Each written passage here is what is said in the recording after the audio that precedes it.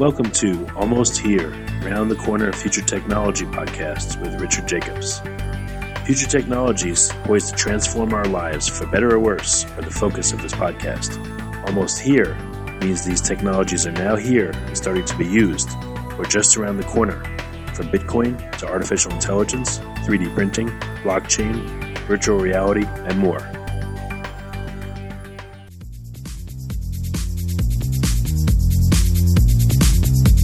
Coming to Dallas, Texas, September 14th, 15th, and 16th, 2018, the Blockchain and Future Tech Expo. This is going to be a gigantic conference of over 5,000 people. We're going to be talking about blockchain and its applications. We're going to be talking about quantum computing, cybersecurity, artificial intelligence, and several other future technologies that are poised to and actually changing our lives as we speak. Here's why you should attend. As you may know, early adopters are the ones that investigated and profited from things like the gold rush in the 1800s, from the dot-com boom in the 1990s, from the internet boom in 2005, from the smartphone explosion in 2007, from the real estate boom that ended in 2008, and of course, from the Bitcoin boom that started in 2012. Early adopters act now. They don't wait till later. They go out west first. In their covered wagons, they find the biggest gold nuggets. If you consider yourself an early adopter and you want to find the biggest nuggets, then you owe it to yourself to attend this upcoming conference. Blockchain is going to affect how we control and store our medical data, how we send money around the world, how we bank, and more. But artificial intelligence, quantum computing, and cybersecurity will play a pivotal role in our lives as well. And that's why our next event, September 14th to the 16th at the Dallas Convention Center, is going to have not only 5,000 plus attendees, but will showcase blockchain, AI, cybersecurity, quantum computing, and more. You want to get in on the coming gold rush of future tech and opportunity as an early adopter. Don't be left out.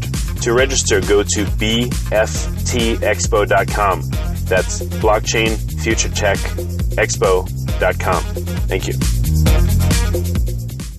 Hello, this is Richard Jacobs with Future Tech Podcast. I have as my guest Stephen Barry, Chief Business Development Guy at Viome, V-I-O-M-E. And we did an interview with Naveen from Viome a few weeks back, and he was so interesting and so enthused that I wanted to get back with Viome and talk to them some more. And my guest today has a great track record in this industry, a long, long history. So welcome, Stephen. How you doing? I'm doing great, Rich. I'm happy to be back here. Yeah. So, we'll get into your work at Viome in a second, but tell me a little bit about your background. I know you've been pretty influential in this space. My journey has always been around really how I can help create things that help people make better decisions about their health. How can we provide information that allows them to make the choices that will allow them to improve their health, both short-term wise and also long-term wise. I'm a physician, scientist, New York Times author, best-selling author. So this is kind of what I've done. And about 40 years ago, I became very interested in the microbiome, which we can talk a little bit about what that means, that word, and its relationship to health. And in the past 4 or 5 years, those relationships have now become very crystal clear and very, very important. And how did you end up working at Viome? When I retired, I founded Genova Diagnostics, which is a clinical lab that does functional medicine testing around the world. And I retired from that, I guess, actually about 12, 13 years ago. And then the Chinese government invited me to come over and help them implement functional medicine into the Chinese healthcare system. And as part of that, we created the largest private clinical lab in China and about 48 functional medicine clinical centers around China. And I had the distinct pleasure of actually being one of the physicians for President Xi, the president of China, who, by the way, is a very, very smart man. Well, that's great. Yeah. So there, I was in China 7 years and began to really miss the United States and my kids and my friends and was thinking about coming back. And I'd been following Viome, of course, because they were doing groundbreaking work in the microbiome field. And I knew their chief medical officer. And when she heard that I was coming back, she said, "Oh, you've got to talk to Naveen Jain, who was on your show a few weeks ago, and let him tell you about Viome." So the funny part of this is I thought, okay, I'm coming back and I'll do some consulting and, be on a scientific advisory board and write some more books and things. And the dean says, no, yeah, you're coming to work full time. And I said, no, I can't come to work full time. He said, yes, you're coming to work full time. So here I am, 7 days a week, 16 hours a day. Well, that's more than full time. That's crazy. Yeah, well, we're in a fortunate position to be disrupting the healthcare industry and change the world. And this is what I love to do, and this is what our team loves to do. So, what else would I be doing? So it's great. Yeah. Why does the microbiome fit into functional medicine? And what, just give listeners the definition of functional medicine versus traditional medicine. Sure, and then I can give a definition more of the microbiome as well, so see how it fits in.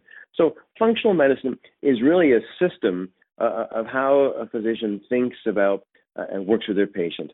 It's a system that recognizes that virtually all disease starts with our genetic potential and the interaction of the environment with that. And a functional medicine doctor is continuously looking for the root cause of disease.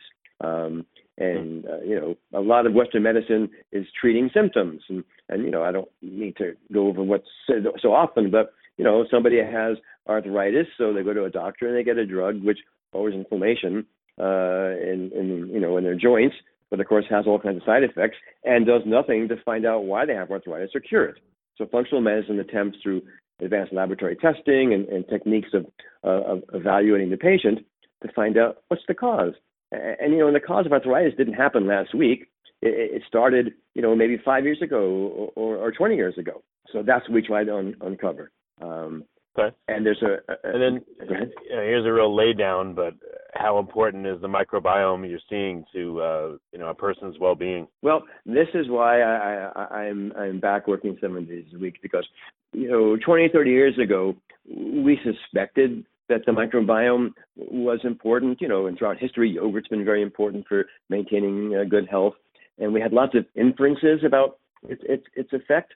Well, in the past 4 years, with the development of the next-gen sequencing equipment, looking at DNA and RNA of both cells, human body cells, and then other organism cells, we began to realize that the microbiome is actually the root cause of virtually every chronic disease, whether it's diabetes, autism, depression, Parkinson's, obesity, heart disease, even whether cancer drugs are being effective or not.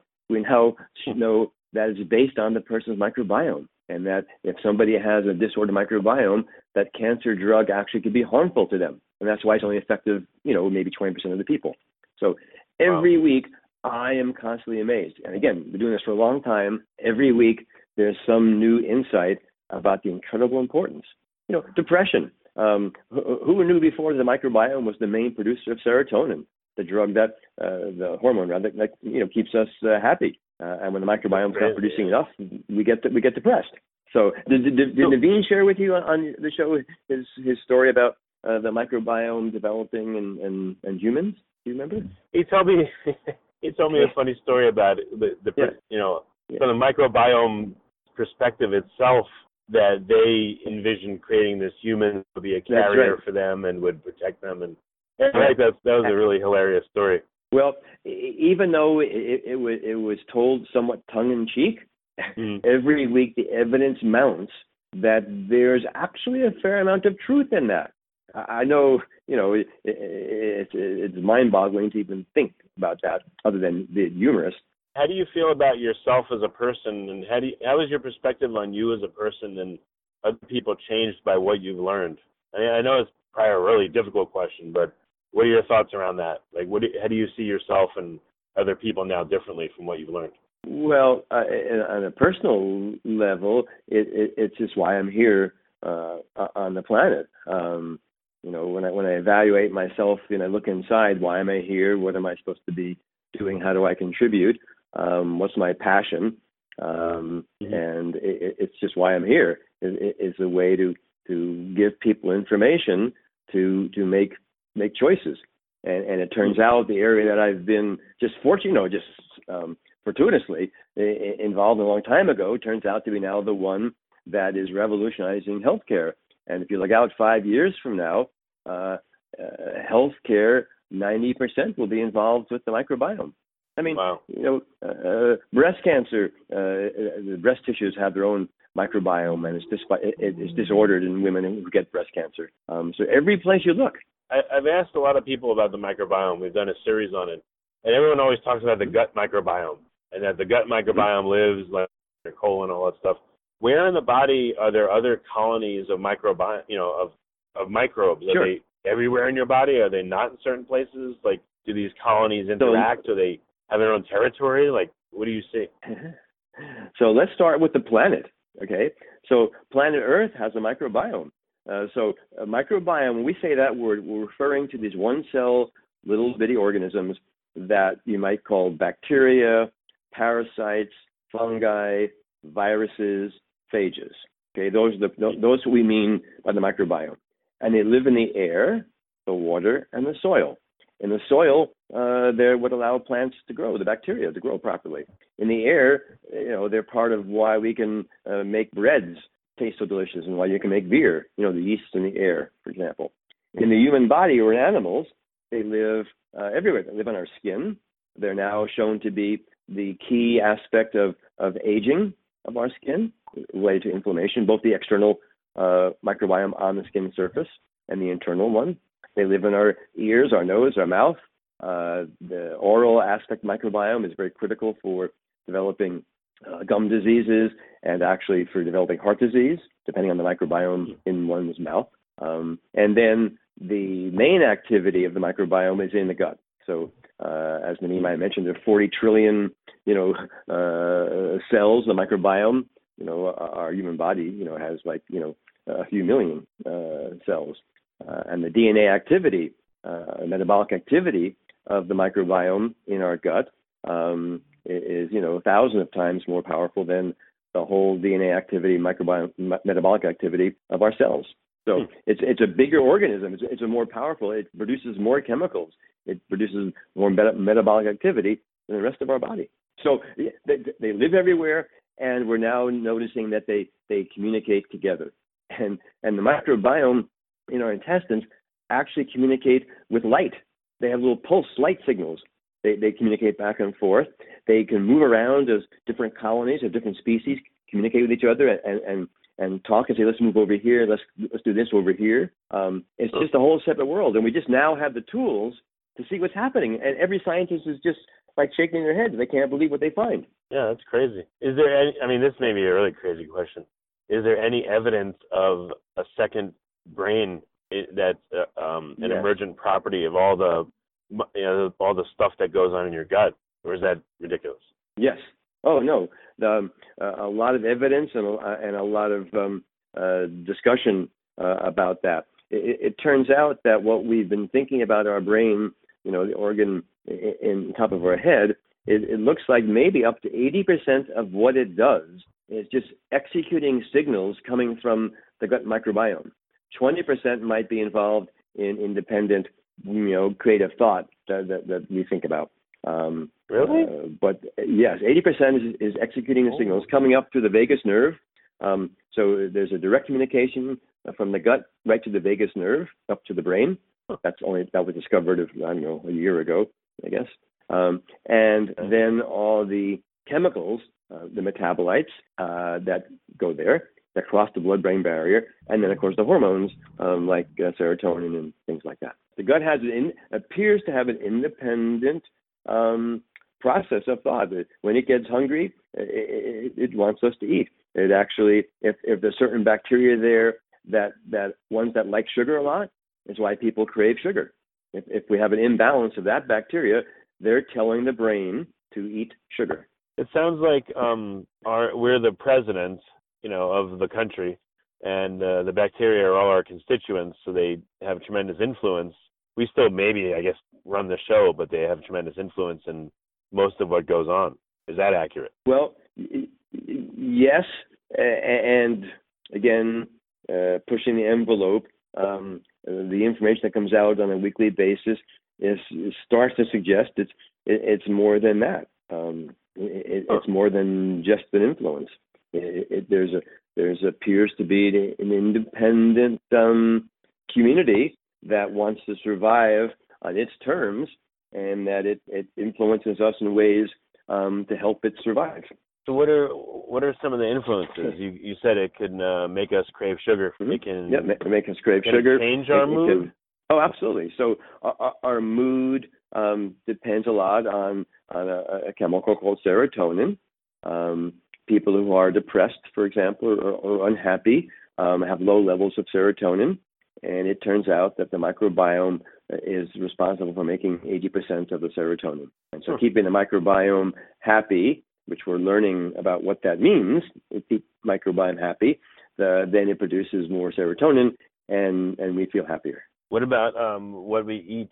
I mean, the microbiome, I guess, quote unquote, eats first, and then it produces all kinds of chemicals and things that help us, and it helps digest things. I mean, what percentage of the responsibility for processing the food we eat goes to the microbiome, and what percentage of the benefit goes to it as well? Sure. So a lot of the processing, which let's call digestion for the moment, occurs through in the stomach and the small intestine through the production of digestive enzymes, hydrochloric acid and pancreatic enzymes and bile enzymes and things like that. So that's what's breaking down the food into chemical constituents. Okay, so the microbiome doesn't appear to care whether it's pear or banana. They're looking for the chemicals that are being broken down that might be uniquely involved in that, or the fibers that they can ferment that might be involved in different foods. So the foods that we eat and don't eat are a primary determinant of both the diversity of the microbiome and the components, the constituents of it. And by diversity, there are about 8,000 different species of bacteria, and we want to have the largest diversity. We want to have the most of those. And if you have a large diversity, that's related to healthy aging over the long term. So, how much redundancy?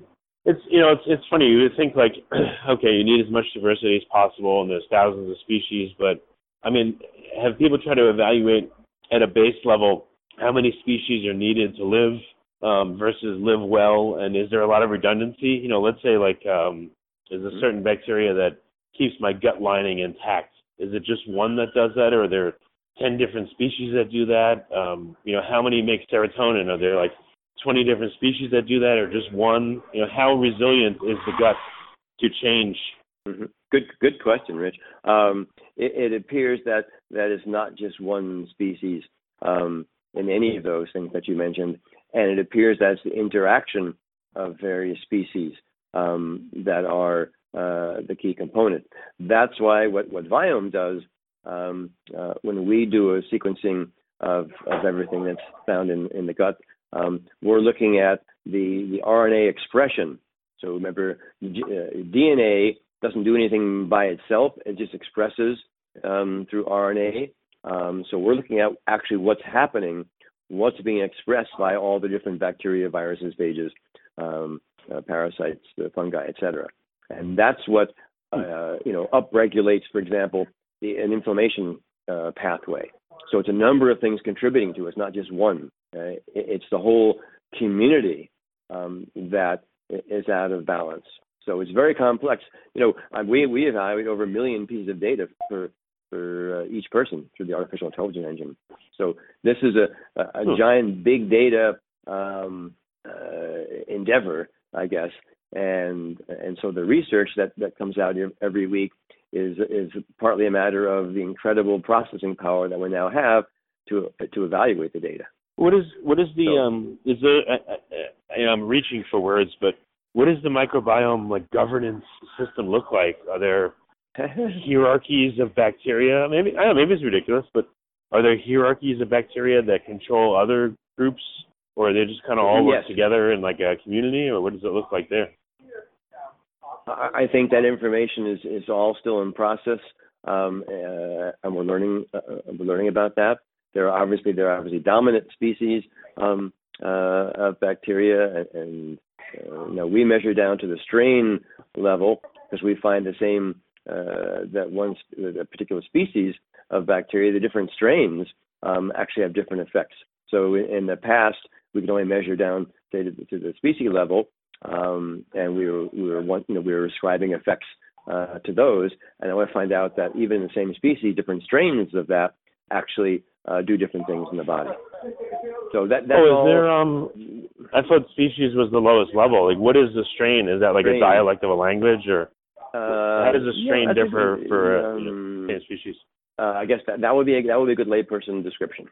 What you just said. Okay, so even within what's a I don't know, what would they call a strain of that, for instance? Like, how would you where would that show up? Where would you see that? It would have another word after it. So you've seen, all right, so there can be many strains. So now that we can look at the strain level through the whole shotgun genome sequencing and then look at the metascriptome, that we can see the down to the strain level of what's happening. And again, a year ago, nobody could see it. Why could no one see it a year ago, and why now? What allowed you guys to be able to see to that level? The technology of the sequencing, how many reads you could do, and cost basis. I guess it was possible a few years ago, but the cost was so high that nobody did it. Okay. So with the sequencing costs coming down, it allows us to do much more in-depth look at what's happening. Yeah, I mean, I won't say the name, but I've had a couple of companies analyze my gut microbiome, and I've gotten back, I guess, just the genus name, right? Like one said I had Curvibacter, but they didn't give any particular species or strain, and it really didn't tell me anything. I mean, is that information useless because there's so many different strains that do different things? Well, it's useless in two ways. One, they're using what's called 16S RNA technology, which is probably 4 or 5 years old, and they're just measuring one little piece of it, and so they can only get down to that level. And in addition, they are just measuring the DNA. So the DNA is like just taking a snapshot picture, and you don't know if they're dead or alive, if they're active or inactive.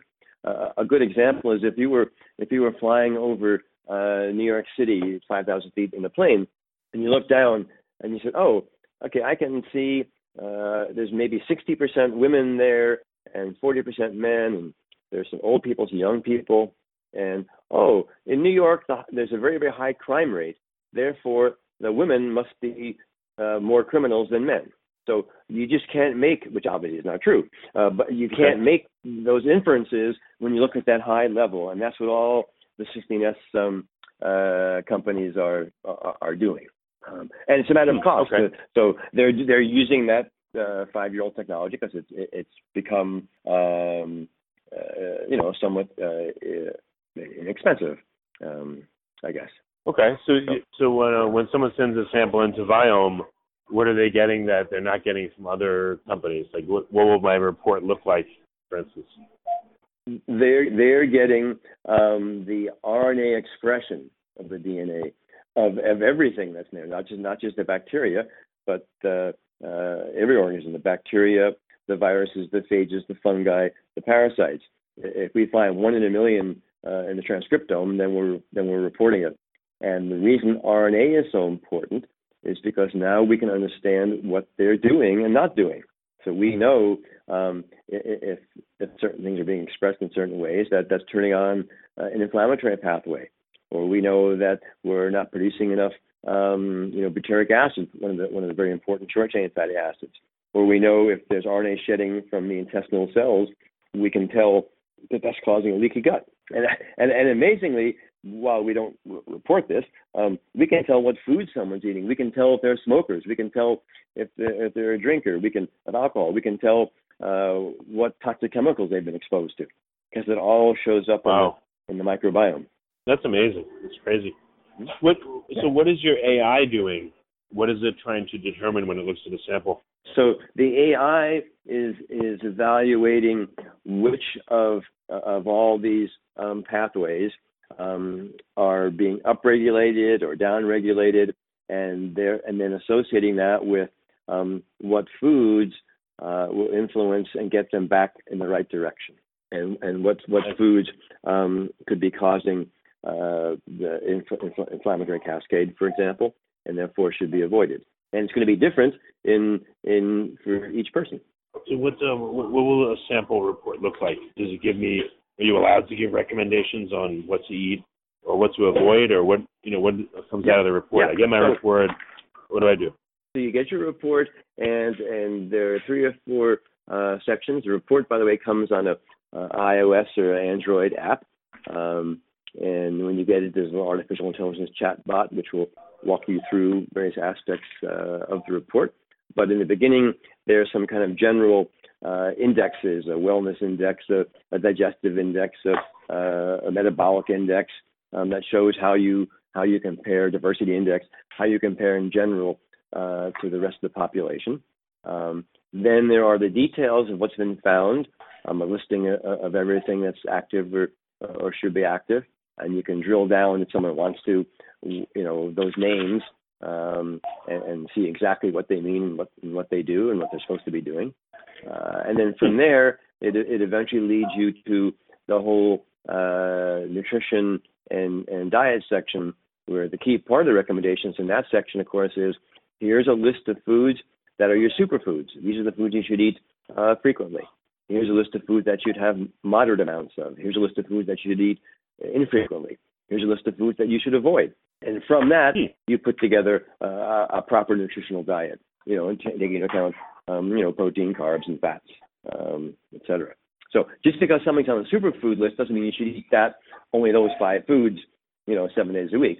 That would not be healthy. That's I was going to ask you, experimentally or anecdotally, have you had people get the report and change their diet according to the recommendations, and what happens to them? Have you gotten feedback from people? Have you done it? Oh, absolutely. Yeah.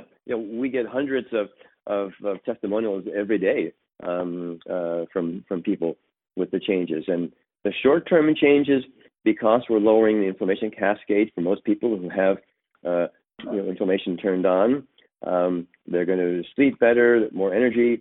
If they're overweight, they're going to lose weight. So even though this is not a diet for weight loss, people who are overweight lose weight. On the Dr. Oz show 2 weeks ago, a 30-minute show about Viome, he had members of his audience from 4 months before do the test. We didn't know he was doing this. Do the test, and they came in on the show as a surprise to us. And 2 of the people around there happened to have been way overweight, obese, and they both lost like 70 pounds. And again, nothing to do with calories. This is not counting calories. That's why most diets don't work. I mean, if diets worked, there wouldn't be a new diet book out every week, right? They don't work because if the same diet works for everybody, there also wouldn't be 50 million diets either, even if they did. Right. Exactly. So the key is a personalized, healthy diet. Whether it's for athletes. Can you give me a few case studies, or can you talk about maybe yourself or Naveen or someone like, maybe your own report? Like, did you do this? What did you see? Any particulars in your report? What changes did you make, and what happened to you? What did you experience? Sure. Or are you a McDonald's eater and you don't care? I've always been a very healthy eater. So what's interesting is because people understand this personalized aspect of it for them, they then get inspired to make the changes. And we know that making a change is difficult. Everybody knows you should probably exercise more. Well, that's hard to do because you're changing a habit. So changing people's food habits, there's a whole lot of psychological aspects to that, and cultural aspects to it. It's difficult. So we found that the approach of this personalized aspect to people understand provides a good part of the inspiration. So for me, I'm actually a vegetarian, and so for me there were several vegetables that were on my avoid list. I guess about 4 that I had been eating frequently. And I eliminated those and then modified some other protein sources, not as often as I had been eating them. They were in the moderate list, soy and some other ones. And what I found is, so I've been generally very healthy, very active. I exercise actually a couple hours a day, good energy. What I found is as I came actually back to the States and joined Viome, now, I think somebody else would have been pretty exhausted with this new work pace. I found that I had the same energy as I've always had, even though I was now working 7 days a week and 16 hours a day. So that would be the main thing that I noticed, is that I could now, I had a lot more depth of energy and probably mental clarity as well. That's great. So I didn't end up with any kind of brain fog, even though they're doing a lot. That's people sleep better. There's some athletes whose performance they feel have improved. People have what we call GI concerns. Those flare-ups tend to either get reduced or go away pretty quickly within a few weeks. How long does it take for people to experience benefits? What's pretty quickly, like a few days or a few weeks? A few weeks. Some people certainly, in 3 or 4 or 5 days, but on the average, 3 to 4 weeks. Would you have people that come back and then sample again a few months later? And yes. What happens when I change my diet, when I have less of this and more of that, and I eliminate this, and what happens to my microbiome? What am I doing to them? So number one, you're increasing your diversity, and as I mentioned, that's important for two aspects. One, it's important, as I mentioned, in terms of just general health, long-term longevity, and healthy living. We know the diversity is associated with that. Secondly, a more diverse microbiome means it's more stable. So for most people who don't have a lot of diversity here in the United States because of antibiotic use and poor diet, okay, their microbiome is changing all the time. It's not very stable. Little bitty insults to it make dramatic changes. The health is always shifting. So one thing that the personalized diet does is increases the diversity. So now you have a more stable microbiome over time. Why does it increase the diversity? What is it? Does it kill does it starve certain bacteria to death if I stop having, blackberries? If I start having Brussels sprouts, does it attract other ones? Like, what does it do? Okay. It's not that we want to necessarily kill off any bacteria, because diversity means more. We want to stop or reduce what they're doing. So we want to get them to play better as part of the community. I guess that's a simple way to play it. We want them to be better players in this very complex community ecosystem. So it's not that we're killing them off. It's just that we're retraining them, if you will, to play a different role. So we want to have as many different kinds as possible. Do I get new bacteria?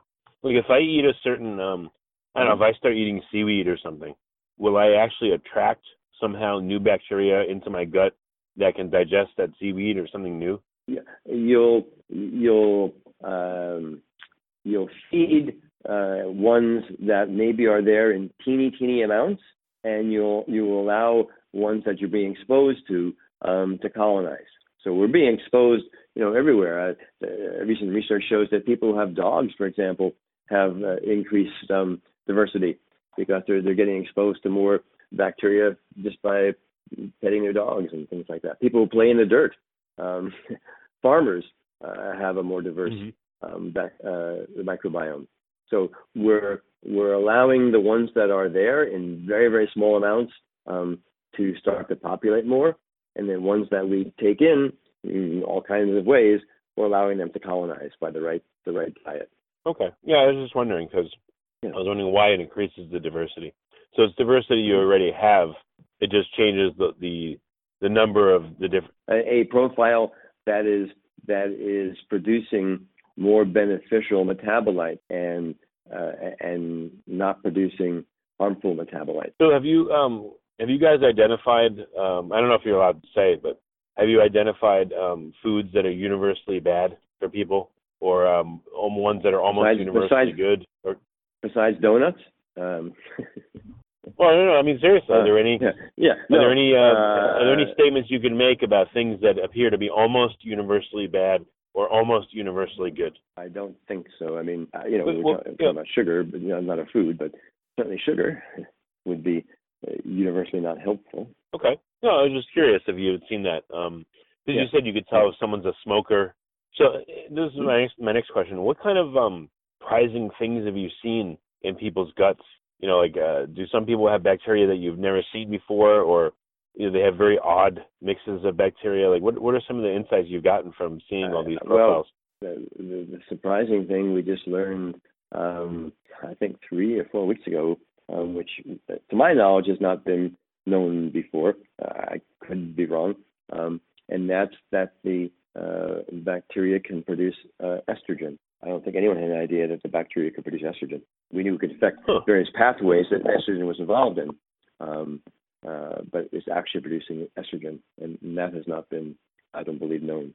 And this is monumental, staggering, and as people start to research this now, we're able to find out some very interesting implications from it. And therefore, there are probably other ones that they're doing as well that we don't know. So when someone becomes your customer, what's the process? Do they pay a certain amount and then you send them a kit, they send you their sample, and then you send them back results? Or what's the customer flow? What does it look like? Customer flow is pretty simple. They purchase a kit, which has a device in it for collecting stool. Very simple and easy. It's a very small amount of stool. The prepaid mailer back to the laboratory. They activate the kit online through an iOS or Android app. They get sent back 3 weeks or less later. They're notified that the results are ready, and then they can walk through the results. So a very simple process. Okay, and again, in the results, you'll tell them, hey, this is what the bacteria and what strains you have. You tell them what kind of phages and viruses and parasites and other stuff they have too, or just bacteria? Yes, everything. Oh, wow. Okay. Everything we find, it's a 1 in a million of the transcriptome. Do people get scared if they see like they have certain kinds of parasites or viruses in them, and should they be worried? Or what kind of insights have you gotten from not just the bacteria, but the other creatures that are in there? I don't know that people get scared. Now we're a wellness company, so we're not treating any particular diseases. So someone sees those, we tell them a little bit about them, and then they can if they choose to, then talk to their healthcare provider and ask them for further advice or information on it. Okay, all right. What any implications that you guys have seen of having various viruses or parasites or phages in your gut biome? From our perspective, they're intimate parts of the community. So again, just in the past few years, the understandings have been that what we thought of the gut microbiome and traditionally thought of them as, well, if you go back a while, when gastroenterologists or physicians thought about the microbiome or the bacteria or parasites in our gut, they thought of them as things that just kind of created dysentery and diarrhea and stuff like that, and people just weren't thinking of this healthy, complex community. And the same with viruses and stuff. So now we find out that viruses play a role, and phages play a role in what's happening in terms of our health and in the proper functioning of this very dynamic community. So they're all members, and they're all doing their roles. There's less understood about those at the moment than bacteria. But again, every week we learn more things about what they're doing, what their role is, and it appears that most of their role is beneficial. What kind of things do you hope to learn over the next few years about the microbiome? Are there specific questions that you want answered? What I would like to learn, and I think we will learn, is, and again, this is not what Viome does at the moment, but how we truly can keep and manipulate people to have a healthy microbiome, and therefore lower dramatically / eliminate their risk of chronic disease. So, that's what I believe is possible, and I would love to be around and be part of seeing that actually happening. And we're talking about around the world. I mean, we want to make this as affordable as possible. So this is not just for first world countries and the United States and Europe and what have you. This is important for everybody around the world. So we want to be part of getting the cost down where where cost is not a factor, and people anywhere in the world having the information to make these choices, and of course then having the ability to have access to the proper foods and clean water and stuff like that. And we haven't mentioned, there's a couple more questions. We haven't talked about probiotics. Do you feel like it's better to just change what you eat to affect your microbiome, or do you think probiotics can help, or they're not really useful? Or I think probiotics can have a role. I think prebiotics are even more important than probiotics, as probiotics are the foods for probiotics. So I think that's a first line of change. Probiotics can be important in terms of short-term use to affect some kind of change. The truth is, at this point, most of them don't colonize, number one. And number two, go to a health food store and look at the probiotics on the shelf, and there's 50 different ones. They all have different combination of probiotics in them. What should anybody take? We identify and we can recommend sometimes some very specific ones that would be beneficial to someone to take on a short-term basis. But at the moment, there is no good way of identifying, a quote formula that someone should be taking. There are companies that do that, but they're just quote making it up from a scientific point of view. Yeah, I don't know. This is a crazy idea. Would there be a way to get a sample of someone's gut bacteria and then culture a sample from their existing bacteria that has better ratios, and then give that to them as a probiotic? It's like a truly customized one that has their ideal mix that they would take. Possibly, if you know about FMT, fecal microbial transplant, so that's where they're using a stool sample from somebody else, a healthy donor, and transplanting it into, at this point, someone who has a very life-threatening condition called C. difficile infection. That's a bacteria which often leads to death in older people or immunocompromised people. So, and antibiotic regimes are not very effective against it. And it appears the only thing that's really effective is this FMT, fecal microbial transplant. That's become very popular. Actually started in China 800 years ago. It was yellow soup, it was called. People drank it. And actually now they don't have to even do the transplant rectally. They have frozen capsules that you can take, which are just as effective as the rectal implant. This is done under physician supervision, and at the moment, in terms of the FDA, they're allowing it for the C. difficile infection to the public, but there's a lot of research going on with it in terms of all the other gastrointestinal diseases, such as bowel syndrome and ulcerative colitis and even autism and things like that. But if you extend that this procedure to kind of what you're talking about, yes, it's certainly possible, and we will see that. There are drug companies who, all the major drug companies are investing hundreds of millions of dollars into research into the microbiome and genetically, because their take is, okay, let's genetically engineer, bacteria or precursors and stuff like that. That's one approach. Right. The other approach is identifying the metabolites that are missing or low production, and either give them like butyric acid or something, or try to manipulate the bacteria, which we're doing through food, to produce more of those missing or low metabolites. Okay. So many approaches, many companies are have been funded. There are a few public, 3 or 4 public companies that are all looking at ways to develop therapeutic interventions from somehow manipulating the microbiome. Okay. Or these are for specific diseases. So what Viome has done, of course, is we're not focusing on a specific disease. We're functioning on wellness, which includes many things. Well, all right, this is my last question. I know I've questioned you to death, but any recommendations when someone gets sick and they have to take antibiotics, which I've heard ravages your microbiome? Any recommendations on what they could do food-wise or supplement-wise to help mitigate the damage that antibiotics does? Sure. And by the way, the the recent research shows that it actually causes a disorder. When you take antibiotics, it has a 3 to 5 year effect in disordering the microbiome. So it's not just a month effect. It actually disorders. It takes that long for the microbiome to start to recover if someone doesn't do anything specifically about it.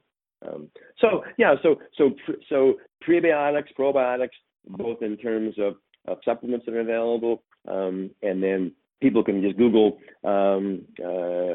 prebiotic foods, and you'll get a list of like the 10 foods that contain inulin and other fibers that are good prebiotics.